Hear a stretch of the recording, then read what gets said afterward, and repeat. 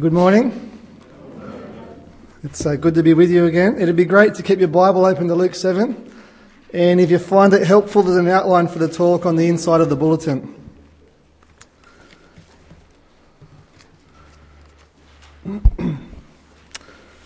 Failing to plan is planning to fail. It's a great quote, isn't it? Failing to plan is planning to fail. I like it. You know, the only problem is that every time I see those words, they send me into a cold sweat. My hands start shaking. They make me really nervous. You see, those words, they're on the door of the library at college where I studied for the last few years.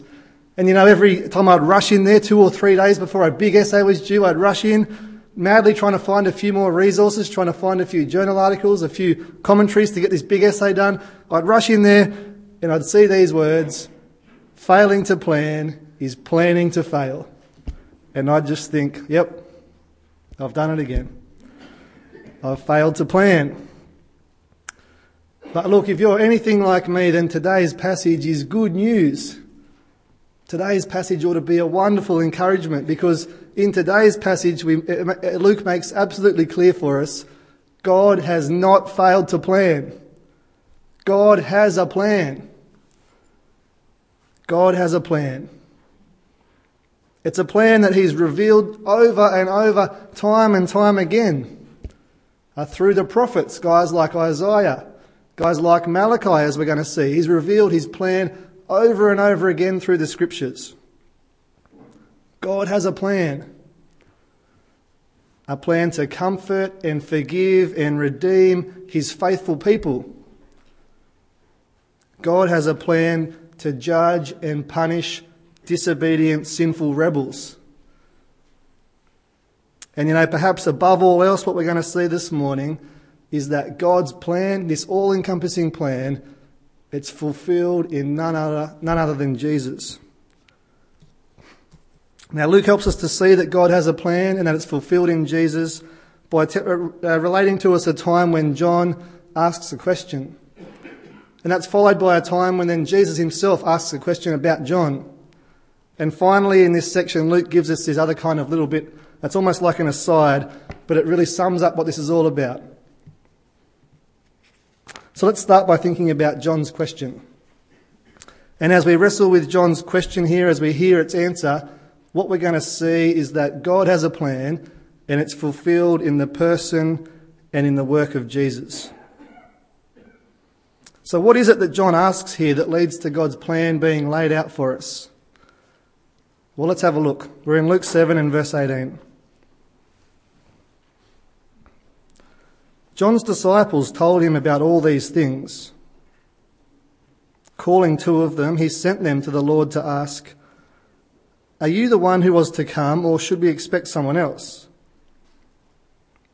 When the men came to Jesus, they said, "John the Baptist sent us to you to ask, 'Are you the one who was to come, or should we expect someone else?'"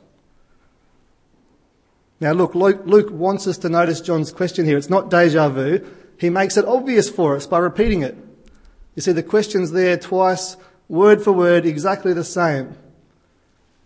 Are you the one who was to come, or should we expect someone else? Now, I don't know if you've ever wondered this, but, you know, why does John ask this particular question? Why does he ask that question? Well, it seems as though he's actually really not sure who Jesus is. And look, in one sense, that's fair enough. After all, you might remember he's been locked up in prison since chapter 3 when Herod put him there. Do you remember that? And so he hasn't heard any of the things that Jesus has been saying. He hasn't seen any of the things that Jesus has been doing since. It's not until here in verse 18 when his disciples come and they tell him, presumably while he's still there in prison, they come and tell him about all the things that Jesus has been doing and saying. How he's been raising a widow's son. How he's been healing a centurion's servant. How he's been making lame people walk. How he's been cleansing lepers. How he's been forgiving sins. How he's been driving out demons. How he's been teaching crowds on mountainsides. And it's not till John hears all this stuff from his disciples that he starts to wonder, could he be the one? Could Jesus be the one we've been waiting for? Or should we just be waiting for another one? But look, friends, the big issue behind John's question, it's not really why he asks the question. The big issue really behind his question is, who even is the one? Like, who or what are John and his disciples waiting for? Now, there's probably a few options. There's a few choices that it could be. The Old Testament gives a few prophecies about people who are supposed to come and do things. But Luke doesn't leave us wondering. He gives us the answer. But it's in this quite fascinating way. You see, as he lays out for us the answer to John's question, he also reveals for us that John's been waiting for the one foretold in Isaiah. Let's keep reading, see if you can notice it. But just a word of warning, as we read, it's not immediately obvious, okay? You're going to have to do a bit of work here. So as we read, listen to what we're reading. Remember what's come earlier in Luke and see if this rings any bells, okay? So verse 21. The disciples came to Jesus and said, "Are you the one who was to come, or should we expect someone else?" At that very time, Jesus cured many who had diseases, sicknesses and evil spirits, and gave sight to many who were blind. So he replied to the messengers, "Go back and report to John what you have seen and heard. The blind receive sight, the lame walk, those who have leprosy are cured, the deaf hear, the dead are raised, and the good news is preached to the poor." Do those words ring any bells for you? I hope they do, because, we've heard almost exactly the same words earlier in Luke, just a few chapters earlier. Remember when Jesus stood up in the synagogue to read from the scroll? The scroll of Isaiah, the prophet, was handed to him. In unrolling it, he found the place where it is written, "The Spirit of the Lord is on me, because he has anointed me to do what? To preach good news to the poor. He has sent me to proclaim freedom for the prisoners and recovery of sight for the blind, to release the oppressed, to proclaim the year of the Lord's favour." Do you see the implication of what Jesus is saying here? Look, in one sense, it's nothing new. What we're hearing here is nothing new. Jesus already said back then in chapter 4, he said, "Today, this scripture is fulfilled in your hearing." Today, I'm the one who is fulfilling this prophecy in Isaiah. But Luke's just making absolutely sure we've got it here.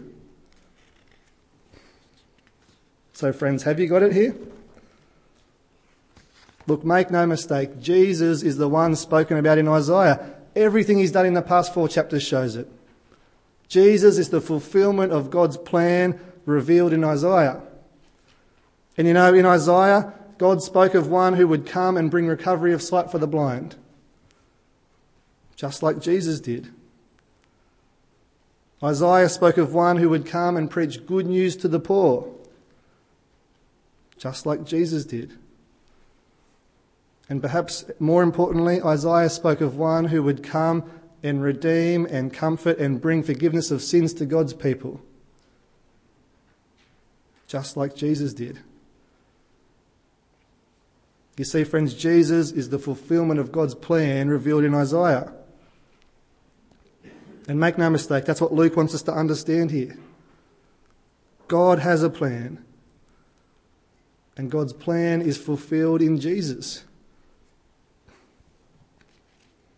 In fact, so paramount is this idea, so all-important is this idea that God's plans are fulfilled in Jesus, that Luke goes on to tell us the exact same thing again. Only this time it's couched in this question that Jesus himself asks about John. So let's have a look at Jesus' question now.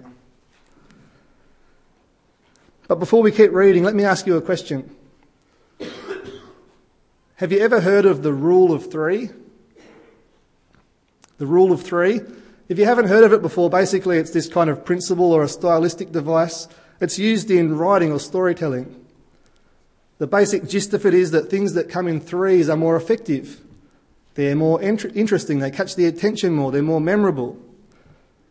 You see, the theory behind it is that the progression kind of builds up this tension, where in the first one the tension's created, and then when it's repeated the second time the tension's kind of built up, it's enhanced, and by the third time the tension's finally released, as it's all revealed and everything falls into place and it all makes sense. The rule of three. You've probably seen it in action without even being aware of it. You know the story of the three little pigs? That uses the rule of three. So does the three billy goats gruff and Goldilocks and the three bears. And look, if you keep an eye out for it as you read through the Bible, pops up all over the place. The rule of three. In fact, Luke uses it in the very next section. So let's pick it up from Luke 7 and verse 24. And as we have a look at Jesus' question here, what we're going to see is that he asks the exact same question 3 times. So keep an eye out for the third one, because that's where it's all going to be revealed. That's where all the bits are going to fall into place, and it's all going to make sense. So verse 24. After John's messengers left, Jesus began to speak to the crowd about John. What did you go out into the desert to see? A reed swayed by the wind? If not, what did you go out to see? A man dressed in fine clothes? No, those who wear expensive clothes and indulge in luxury are in palaces. Well, what did you go out to see? You see, can you feel the tension building up here by the repetition? Who is John, really? Who did you go out to see? Do you even know? He's not just some kind of a bit of dry grass being blown about and shaken by the wind. He's not just, some kind of pretty boy. It's interesting, that phrase there, a man dressed in fine clothes. Literally, it means something like a man in soft, effeminate robes. In other words, Jesus is saying John's not just some kind of dandy prancing around in a castle wearing a frock. So who is John? Who did you go out to see? A prophet? Yes, Jesus says, I tell you, and more than a prophet. This is the one about whom it is written, I will send my messenger ahead of you who will prepare your way before you. You see, friends, John is a prophet. But much, much more than that. He's not just any prophet. He's the one about whom it is written, I will send him ahead of you to prepare your way before you. Now look, that's a quote from Malachi. The last book in the Old Testament, looking forward to the New Testament. And the context there is that Israel, God's people, they're calling on God to come and bring justice. And so God says there in Malachi, I will send my messenger who will prepare the way before me. So do you see, friends? John's not just a prophet. He's more than that. He's the one who will prepare the way for the Lord. He'll prepare the way for the Lord to come and bring justice. He'll prepare the way for the Lord to come and bring a remnant of God's people back to covenant faithfulness. And look, we've already seen from earlier in Luke, John came to prepare the way for Jesus. And now we're being told that John's the one who's come to prepare the way here in Malachi. And look, do you see where we're going here? If John came to prepare the way for Jesus, and John's also the one who comes to prepare the way for the Lord, then look, Jesus is the Lord. Jesus is the one who fulfills God's plan here in Malachi. Jesus is the one who will come and bring justice. Jesus is the one who will come and bring a remnant of God's people back to covenant faithfulness. Jesus is the one who fulfills God's plan. And look, as important as it is that John comes and prepares the way, far more important than that is who he prepares the way for. And so look, friends, what Luke wants us to see here in this section, it's just what he wanted us to see in the previous section. Jesus is the fulfillment of God's plans, as it's revealed in Isaiah and again as it's revealed in Malachi. Friends, God has a plan, and it's fulfilled in none other than Jesus. Now look, after telling us about John's question and Jesus' question and about how God's plan, it's all fulfilled in Jesus, Luke goes on to give us this other bit. It's almost like a kind of afterthought, an aside. In my Bible, it's got brackets around it. I don't know if it's like that in yours. But it's not really an aside. You see, Luke, he's a master storyteller. He's a genius at crafting the way he narrates events, the way he puts things together best to convey a point. And look, what seems to be an aside, what seems to be an afterthought here, it's actually the climax of a theme that's been building all the way through this section. You see, in this little aside here, what he reveals for us is a mixed response. It's a mixed response. But look, it shouldn't be a surprise for us. Luke's been warning us that the way people respond to this, the way people respond to the idea that God's plan is fulfilled in Jesus, it's going to be mixed. There's going to be a mixed response to it. I wonder if you noticed the hints that Luke gave us earlier. Have a look back at verse 23. Blessed is the man who does not fall away on account of me. Look, make no mistake. The things that Jesus was saying, the things he was doing, they were scandalous. This idea that God's plan, it's all fulfilled in Jesus, that was scandalous to Israel, to God's people. And look, people then, people now, they're either going to accept it or reject it. But Jesus says, blessed is the one who does not fall away on account of me. Blessed is the one who gets on board with God's plan. And what about verse 28? There's another hint for us there. Verse 28. Jesus says, I tell you, among those born of women, there is no one greater than John. Yet the one who is least in the kingdom of God is greater than he. There's heaps you could say about this verse, but notice this at least. There's a contrast there, isn't there? An obvious contrast. You see, the point here is that this era of fulfillment, when Jesus fulfills God's plans, it's going to be surpassingly great. It's going to be so great that all previous ways of measuring greatness are going to be ripped up and completely rewritten. Greatness in the new era, greatness in God's plan, will be defined as being born again, being born anew, being part of God's family in the kingdom of God. But look, there's a contrast too, isn't there? There's ones who are in the kingdom and there's those who aren't. There's those who are on board with God's plan and those who are not. And you see, Luke's just building up this picture for us that we ought to expect a mixed response here. And that's exactly what we see. So let's pick it up from verse 29. All the people, even the tax collectors, when they heard Jesus' words, acknowledged that God's way was right because they'd been baptized by John. But the Pharisees and experts in the law rejected God's purpose for themselves because they'd not been baptized by John. Now again, there's a lot going on in these couple of verses. But at least notice on a basic level, there's two groups of people here, aren't there? Can you see the two groups? There's those who've been baptized by John and there's those who haven't. Now you might remember from earlier in Luke again, John's baptism was a baptism of repentance. It was a baptism preparing people for the arrival of Jesus, getting them to turn back to God's word and his promises. In other words, John's baptism was preparing people for God's plan to be fulfilled. And look, those who've been baptized by John, they accept God's plan. They've repented. They're prepared for Jesus. They're ready for God's plan to be fulfilled. But those who haven't been baptized by John, They haven't repented. They're not prepared for Jesus. They're not ready for God's plan to be fulfilled. In fact, they've rejected God's plan for themselves.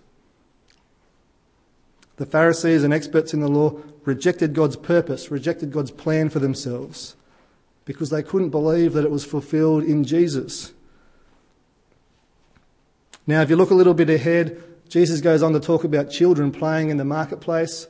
And as they play, they're calling out to each other, "Look, we sang a happy song, we sang a jig and you didn't dance. We sang a sad song, we sang a lament, a funeral song, and you didn't cry, you didn't weep." And the point of what Jesus is saying here, right, what he's getting at is that the people who haven't been baptised by John, they just don't get it. For John the Baptist came neither eating bread nor drinking wine, and they said, "He's got a demon." But the Son of Man, Jesus, he came eating and drinking, and they said about him, "He's a glutton and a drunkard, a friend of tax collectors and sinners." They just don't get it. They don't get that John was preparing the way for Jesus. They don't get that God's plan, it's all fulfilled in Jesus. Now look, we've got to be careful where we go at this point, because this section here in Luke, it's not all about us. It's not all about us. This is about God. It's about Jesus. This is all about how God has a plan and it is fulfilled in Jesus. And look, friends, we've got to be clear about this. We've got to get this right. You see, the fact is, if you don't get it, if you won't get it, if you won't accept it, it doesn't change the fact. God has a plan, and our rejection of that, our disobedience to that, doesn't change the fact that God has a plan. God has a plan, and it is unstoppable. I'm not sure if you're much of a rugby league fan, but either way, you've probably heard that the NRL Grand Final is on this Arvo. And look, playing in that game will be two of the best fullbacks that currently play the game, Billy Slater and Ben Barber. And look, these guys are gurus. They score tries, they stop tries, they set tries up for their teammates. But do you know what it is that makes them so good? It's not that they're unreadable. It's not that they're unpredictable. They just do the same things over and over again that they've been doing countless times through the season. No, the thing that makes them so good is that they're basically unstoppable. You see, opposition players talk about them like this. They say, knowing what they're going to do, that's no problem. We know what they're going to do. But it's one thing to know what they're going to do, but trying to stop them when they do it, well, that's another whole thing altogether. Friends, that is just like God's plan. Do you see? It's not unpredictable. It's not unreadable. He's told us what his plan is over and over, time and time again, through the prophets, through Isaiah, through Malachi. It's written here in the Bible. We know what God's plan is. But look, the thing is, it's unstoppable. So what are you going to do when it comes? You know, all this year as we've been working our way through Luke and Ephesians and Isaiah, and maybe especially Isaiah, we've been reminded time and time again that God has a plan and it's fulfilled in Jesus. We've been reminded that God's plan is massive. It's so massive that whether you accept it or not, whether you like it or not, whether you think it's a good plan or not, it doesn't matter. It will happen. It's a plan that encompasses the whole of creation. A plan to punish and a plan to purify. A plan to destroy and a plan to renew. A plan that, whether you like it or not, involves you. A plan to bring all things together under Christ's rule. And look, friends, the big question this morning is, have you accepted God's plan? Well, look, we've been thinking a lot about the fact that God has a plan and that it's fulfilled in Jesus. I want to leave you this morning with God's plan as it's described at the end of Malachi. You see, Jesus fulfills God's plan as it's described in Malachi. I want to leave you with how it's described there. And look, just listen to these words. And as you listen, just ask yourself one question, one simple question. Have I accepted God's plan? Will I accept God's plan? This is from Malachi 3, verse 16. Then those who feared the Lord, those who were on board with God's plan, talked with each other, and the Lord listened and heard. A scroll of remembrance was written in his presence concerning those who feared the Lord and honoured his name. They will be mine, says the Lord Almighty, in the day when I make up my treasured possession. I will spare them, just as in compassion a man spares his son who serves him. And you will again see the distinction between the righteous and the wicked, between those who serve God and those who do not. Surely the day is coming. It will burn like a furnace. All the arrogant and every evildoer will be stubble, and that day that is coming will set them on fire, says the Lord Almighty. Not a root or a branch will be left to them, but for you who revere my name, the Son of Righteousness will rise with healing in its wings, and you will go out and leap like calves released from the stall. Then you will trample down the wicked. They will be ashes under the soles of your feet on the day when I do these things, says the Lord Almighty. Let's pray. Our great God and Heavenly Father, you are the Lord Almighty. You are sovereign. You know all things, you are powerful over everything. Everything is yours and you rule it. And Father, we praise you because you have a plan. And when you speak, you don't speak lightly. You remember your words, you remember your promises, and you are faithful and just, and you keep your word. Father, we thank you that all your promises are yes in Jesus. Thank you that we could be reminded this morning that your plan is fulfilled in Jesus. Your plan to punish but also to purify. Father, please, we pray, we want to be people who are on board with your plan. We want to be people who trust in Jesus. And so, Father, we pray, please give us faith. It's in his name that we pray. Amen.